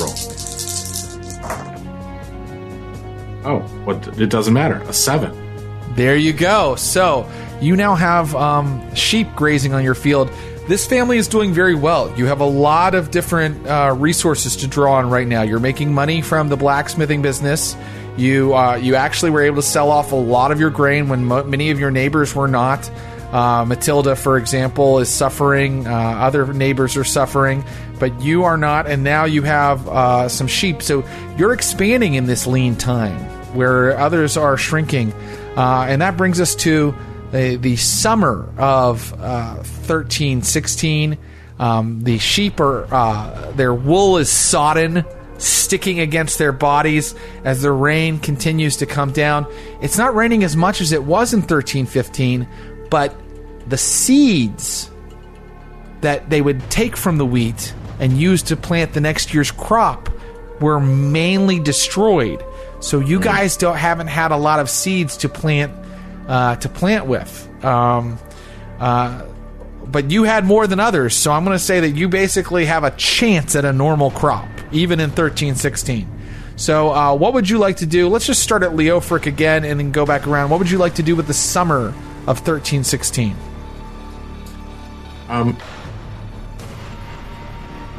Because we've diversified and there's just the 3 of us, and I know that the community's on hard times, I'm going to try and bring in some help, meaning young, unemployed, uneducated folk who need work to come and help us be extra hands at these businesses. So I know the area, I'm a respect community elder, and I have the teaching skill. So if I bring in somebody to help with the farm, I'll try and teach them farming, blacksmithing, or animal handling.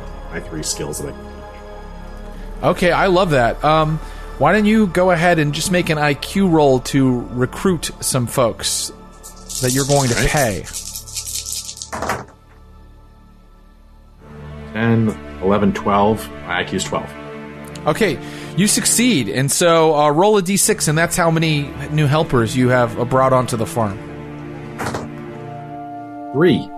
3. Okay, so you have 3 farm hands now, and boy, are they happy when you hand them that first bowl of pottage that you pull from your grain stores, the bread that you give them, that you pull from, that you had milled from your grain stores.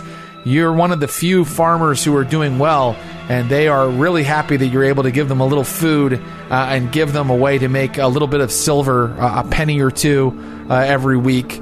And so let's go ahead and try to teach them how to do something. Do you want to expand on the blacksmithing and the assembly line of nails? Do you want to teach them how to care for the sheep more, or do you want them farming? So I will look to my brothers to weigh in on this. It should be whatever is sort of going to be most fruitful. And I'm going to maybe suggest we pay a fair or more than fair wage so that our community itself doesn't fall apart. People can feed a family, perhaps, on what we might pay. So, is how bad is the farming going to be seed-wise here? Or would we make more from our nails, or the sheep need more? Here's how bad the farming is going to be seed-wise. When you go to bring in the harvest this year, you're going to have to roll at a -4. Oof. Yeah, if Wilkie decides to roll farming, he's rolling only for a crit. So maybe if it's that bad, maybe we throw all in on farming, and knowing that we're going to do better than everybody else because we at least have hands, right? We can do more to protect the crops. Like, we might actually have to start feeding our neighbors and stuff if it gets really, really bad. And if we want to protect our burgeoning milling business, we're going to need some wheat. Exactly. Nails are only going to be, like, if we make money off nails, we'll be paying 4 times the cost to buy grain to eat anyway, right? So I think probably the grain is probably our best bet. What do you guys think? So you're going to teach all of the new farmhands, or I'm sorry, the new helpers how to be farmhands, basically. Yes. Okay, great. Let's do a teaching roll to see if you can teach them farming. Okay. And guess what? I would have given you negatives to teach people harder things like blacksmithing and maybe animal handling, but these guys already a little bit know how to farm. You're teaching them how to farm in a famine. Let's go for it. Rolling my teaching skill. Oh, boy. I have rolled a 17. I'm going to use luck. Yeah, you'll need to roll luck, yeah.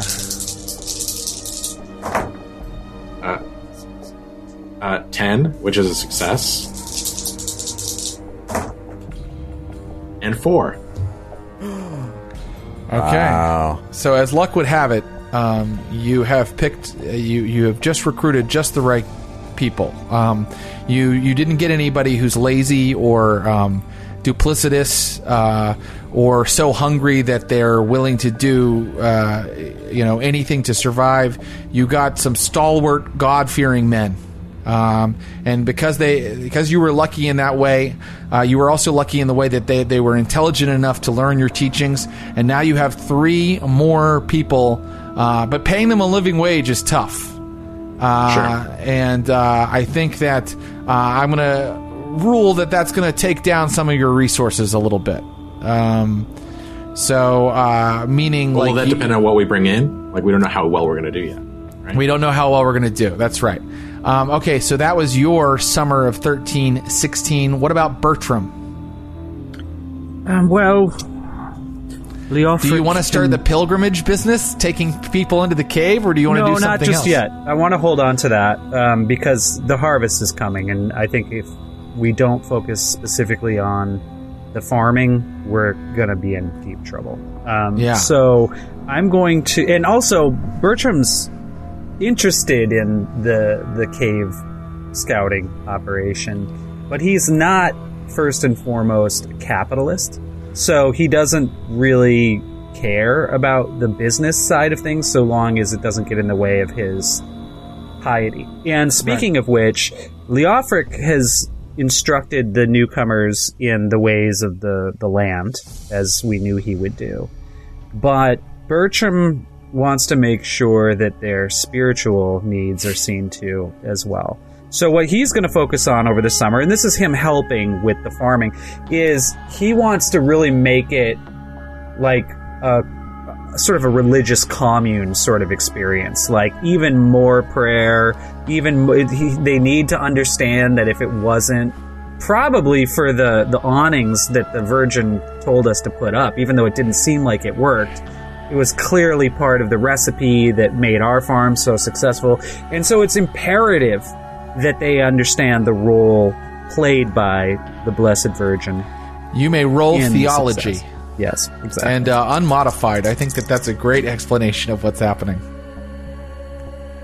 I got a 13 and I needed a 14. So there you go. All right. So this has become a very religious farm, and every morning the 3 farmhands are waking up early to pray alongside Bertram, and then every evening they are spending hours in prayer with Bertram. And if you think about it, like these 3 men were starving before they came to you. They really believe that God has judged the earth because this rain is falling everywhere. It's falling as far away as places they know about. This rain is falling because it fell over all of Northern Europe, and so they really do think it's God's judgment. And so it really does make sense that they would be extra motivated to pray alongside Bertram.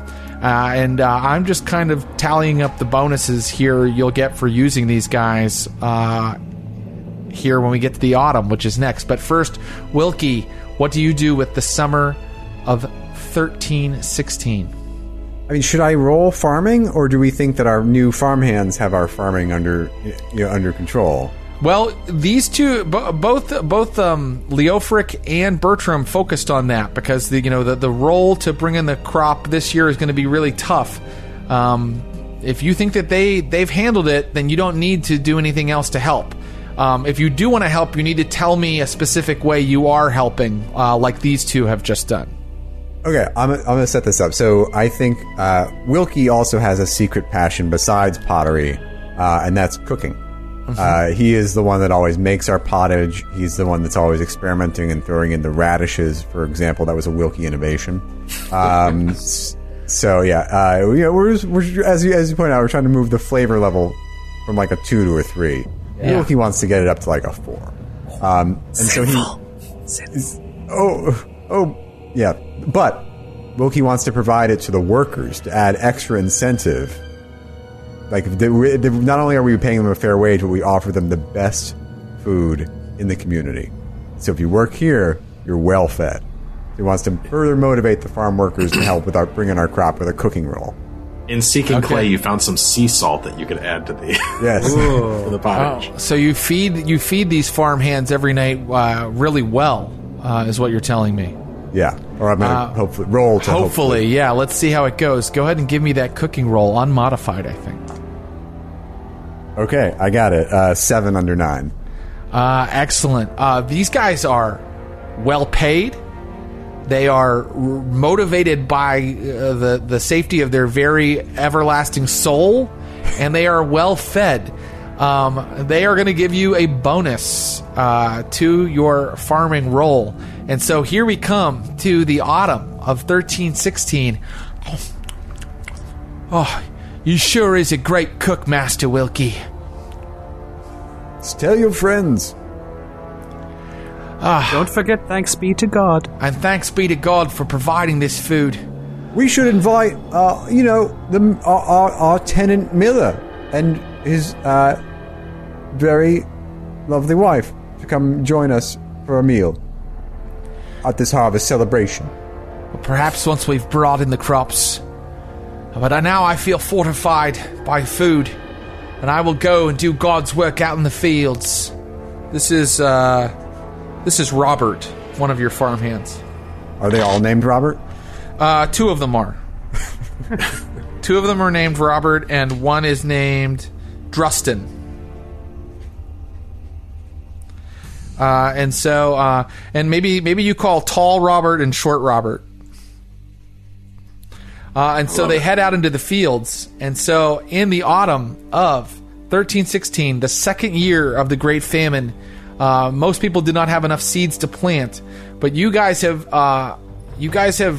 prepared for this by creating the ultimate team of farmhands. And so instead of a -4 to your farming roll, I'm going to say each farmhand gives you a +1. And so now I'm going to let you guys roll at a -1 to your farming to see how it goes. Great. Pretty good. So here we go, Leofric. All right. Rolling for a 10. And are we still leaving one of the fields fallow? Well, we're it's instead being used for sheep, right?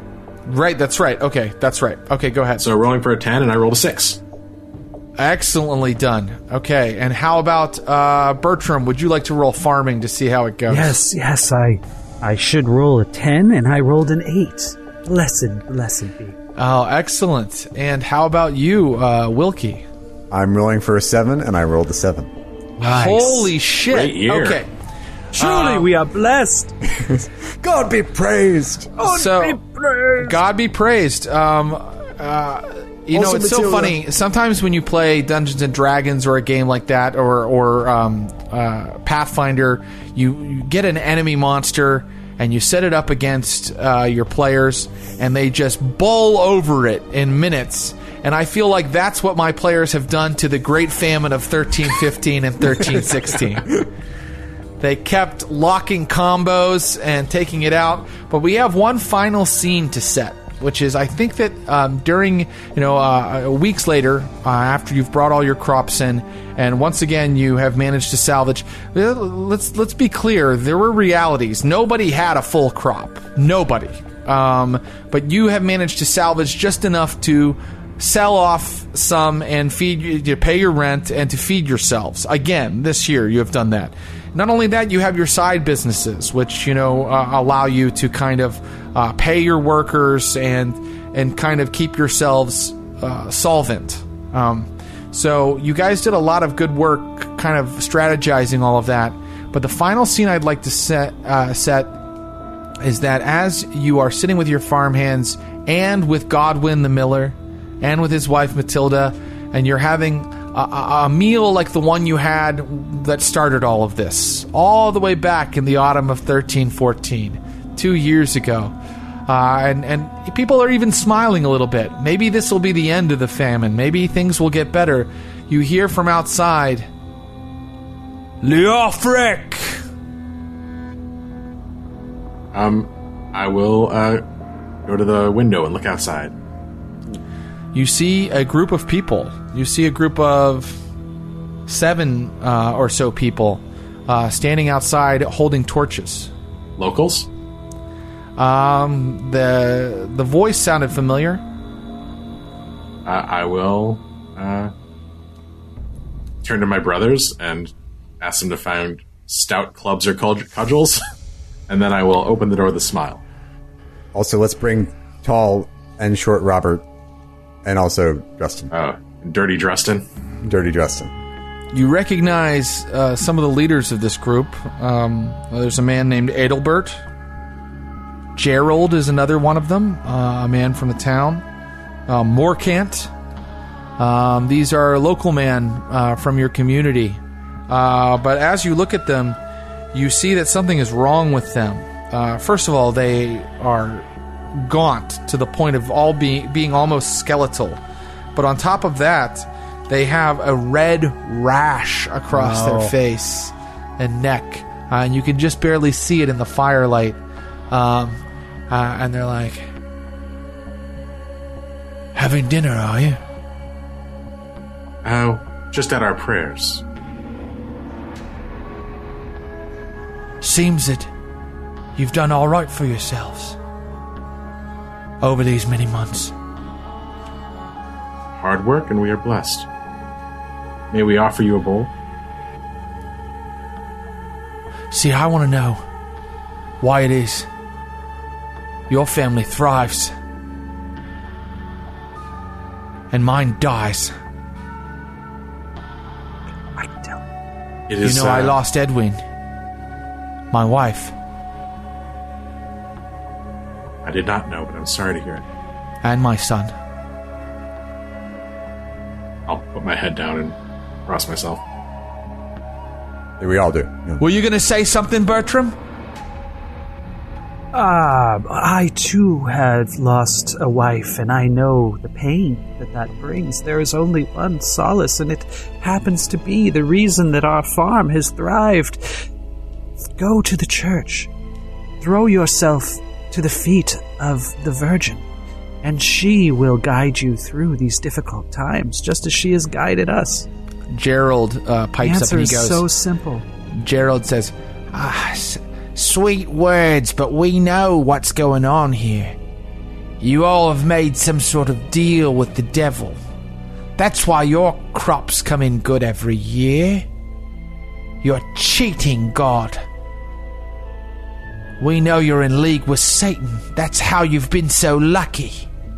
Morcant, it's not true. The community has struggled, and as have we. We've done our best to share our bounty with those who've not been as prosperous as ourselves, and you'll find no fine repast on our table. We eat simply, and we struggle to keep this community on its feet. They start to push their way into the house. They're going to barge our way into the house? Uh-huh. Jeez. Brothers. There's no need to fight. We would welcome all in our community. We are not in league with the devil. Have you met Bertram? He's obnoxious as shit. Please, come in. Share in our pottage.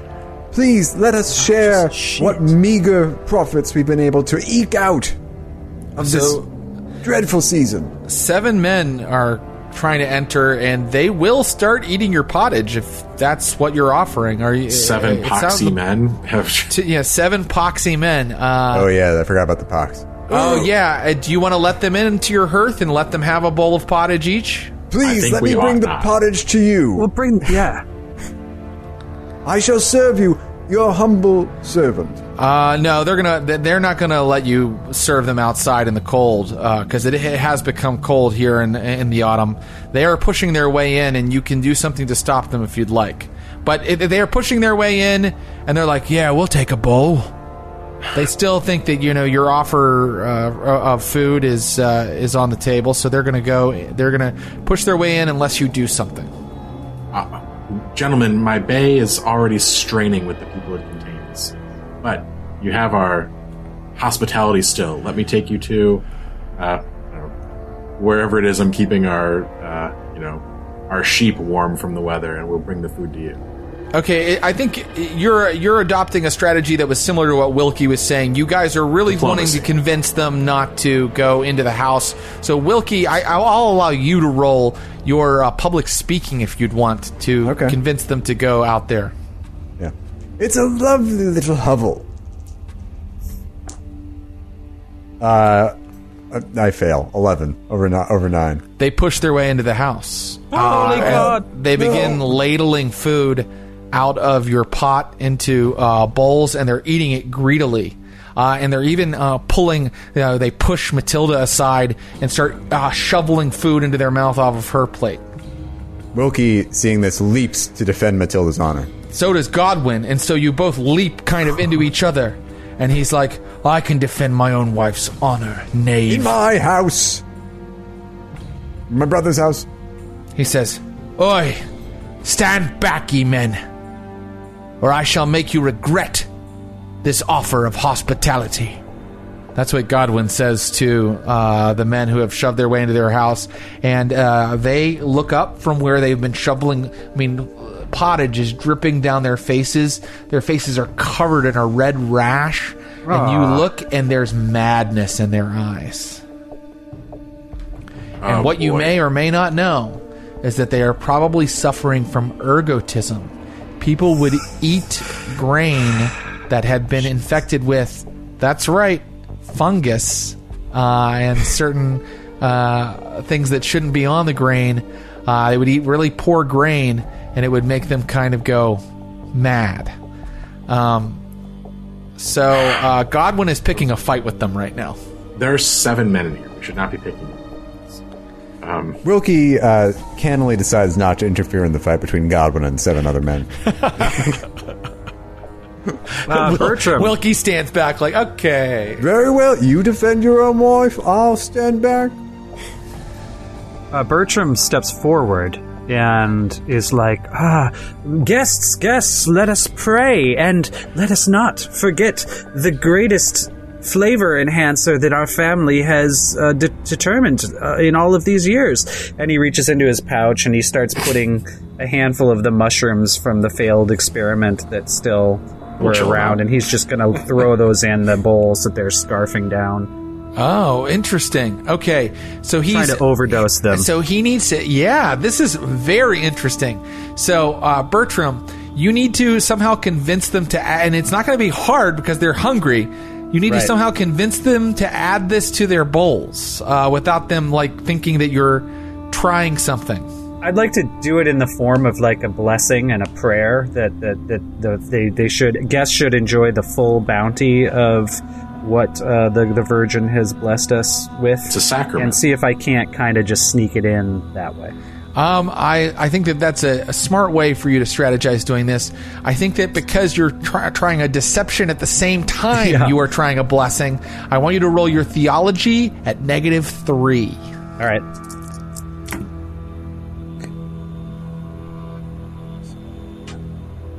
I got it by 2. Please give them the blessing. Oh, may the Blessed Virgin show you, as she has shown me, the wisdom of cooperation and hearth and family and home, and let us not devolve into gluttony. Let us share. They grab the mushrooms out of your hands. More. Three of them. Yes. Oh, yes. Yes, bless us. And I kind of look over at my brothers, and I'm all... And Godwin starts trying to take one, and I'm like, no, Godwin, I think you've already had enough. Is there... Let him have one. Is one of these men the leader? Yeah, the leader was... Gerald? The leader... it wasn't Gerald, it was Adalbert. Adalbert. Okay. I'll keep an eye on Adalbert, and if things go super south, maybe we can't fight 7 men, but we could beat Adalbert to death in front of 7 men, and maybe they won't want to fight. So, with his years of experience and having seen many dark things in his lifetime, Leofric prepares to attack. What are you going to attack with? What are you getting prepped with? My hammer. He pulls out his blacksmith's hammer and holds it behind his back as he watches the men eat. But soon, you see that they are acting strangely. They're behaving differently. They slow down. They slow way down. And now they're licking their fingers. I sees it. The Virgin Mother. Just like you said, Bertram. What are you talking about? I don't see anything. Look into the fire. Look into the fire, Gerald. Look into the fire. Yeah. There she is. She's so beautiful, isn't she? And the men are all kind of like holding their heads. One is humming softly. And Adalbert, the leader, is just looking into the flames of the hearth and going, so beautiful. So, if they have become tractable, let's sort of calmly lead them maybe out to the animal pen, set them up somewhere nice for the night. We've basically emptied our pottage pot, right? Yeah, it's in fact it's laying on its side, and a lot of it has spilled out onto the floor, onto the rushes of the floor. We had a good year, but we are still struggling. So that hurt. 7 more mouths. Let's not kill our neighbors either. Maybe a good meal will do them well. But let's get them out of my fucking house. A good meal and a vision of the Blessed Mother. Yeah. Give me an IQ roll to lead them out. Me? All right. Yeah, you're the one whose idea it was. Rolling for a 12, 8, 9. You manage. Some of them fall into a deep slumber. Others are kind of in a trance. You manage to lead them out to the sheep shelter and cover them in hay. And when you awaken the next morning, the sun dawns bright. There's a frost on the fields, and only one man is left inside of your hovel out there for the sheep. Only one man, and he's dead, with a huge smile on his face. God, you gave him his final meal. God. Well, hopefully the people went back to town with word that we are not consorting with the devil, which was my concern. Well, you handled that well, and you handled it brilliantly, and I think that is where we will stop for today. With a dead man smiling in your barn, and plenty of food on the table the next morning. Guys, we had a good couple years. Just the first hint of an itch. I cannot believe I had all these starvation rules. I looked at GURPS has starvation mechanics, and you guys just were like, fuck you, farming roll, and you just made it through one of the worst disasters of the 14th century pretty much unscathed, and you handled that last encounter well, too. So congratulations. Excellently played, brothers. Excellently played. I think it's credit to function of teamwork. The man above. And the good Lord. I credit my love for an unnamed person. So our next session will take place over 10 years in the future. So you may either only one of you has a child that could age 10 years and be played. Nobody else really pursued marriage or procreating that hard.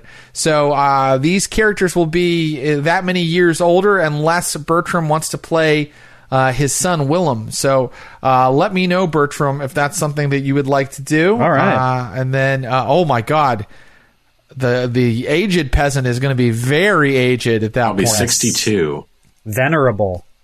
Well, it might be more than 10 years. I have to check the exact dates of when the next event happens. I know that with the aging rules, there are rolls that will need to be made to see how many stats I lose. Well, I can't wait to see what happens next time. We will deal with another calamity that befell the 14th century when we come back next time. But right now, I just want to say thank you to these excellent players, Eric Mona, Matthew Capitacasa, and Mr. Clinton Trucks. Thank you, and I'll see you next week. Thanks for listening to the Glass Cannon Network. For more podcasts and live streams, visit glasscannonnetwork.com. And for exclusive shows and content you can't find anywhere else, subscribe today at patreon.com/glasscannon.